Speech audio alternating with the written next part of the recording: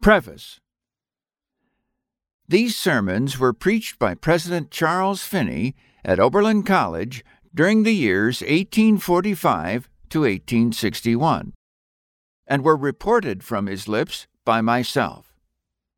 In taking these reports, I aimed to give the points of the sermons and all the important statements word for word, to always retain the substance of thought, and especially to seize upon the illustrations and present their essential points.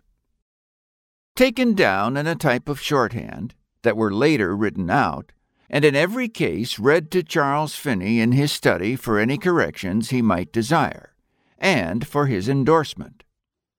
Consequently, these reports truthfully present the great doctrines preached, and in good measure, it is believed, the method and manner of his preaching. Few preachers in any age have surpassed Charles Finney in clear and well-defined views of conscience and of man's moral convictions.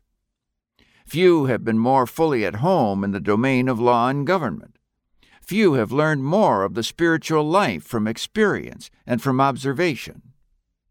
Not many have distinguished the true from the false more closely, or have been more skillful in putting their points clearly and prudently.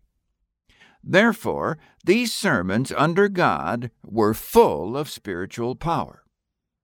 They are given to the public in this form in the hope that at least a measure of the same wholesome saving power may never fail to bless the reader. Henry Cowles.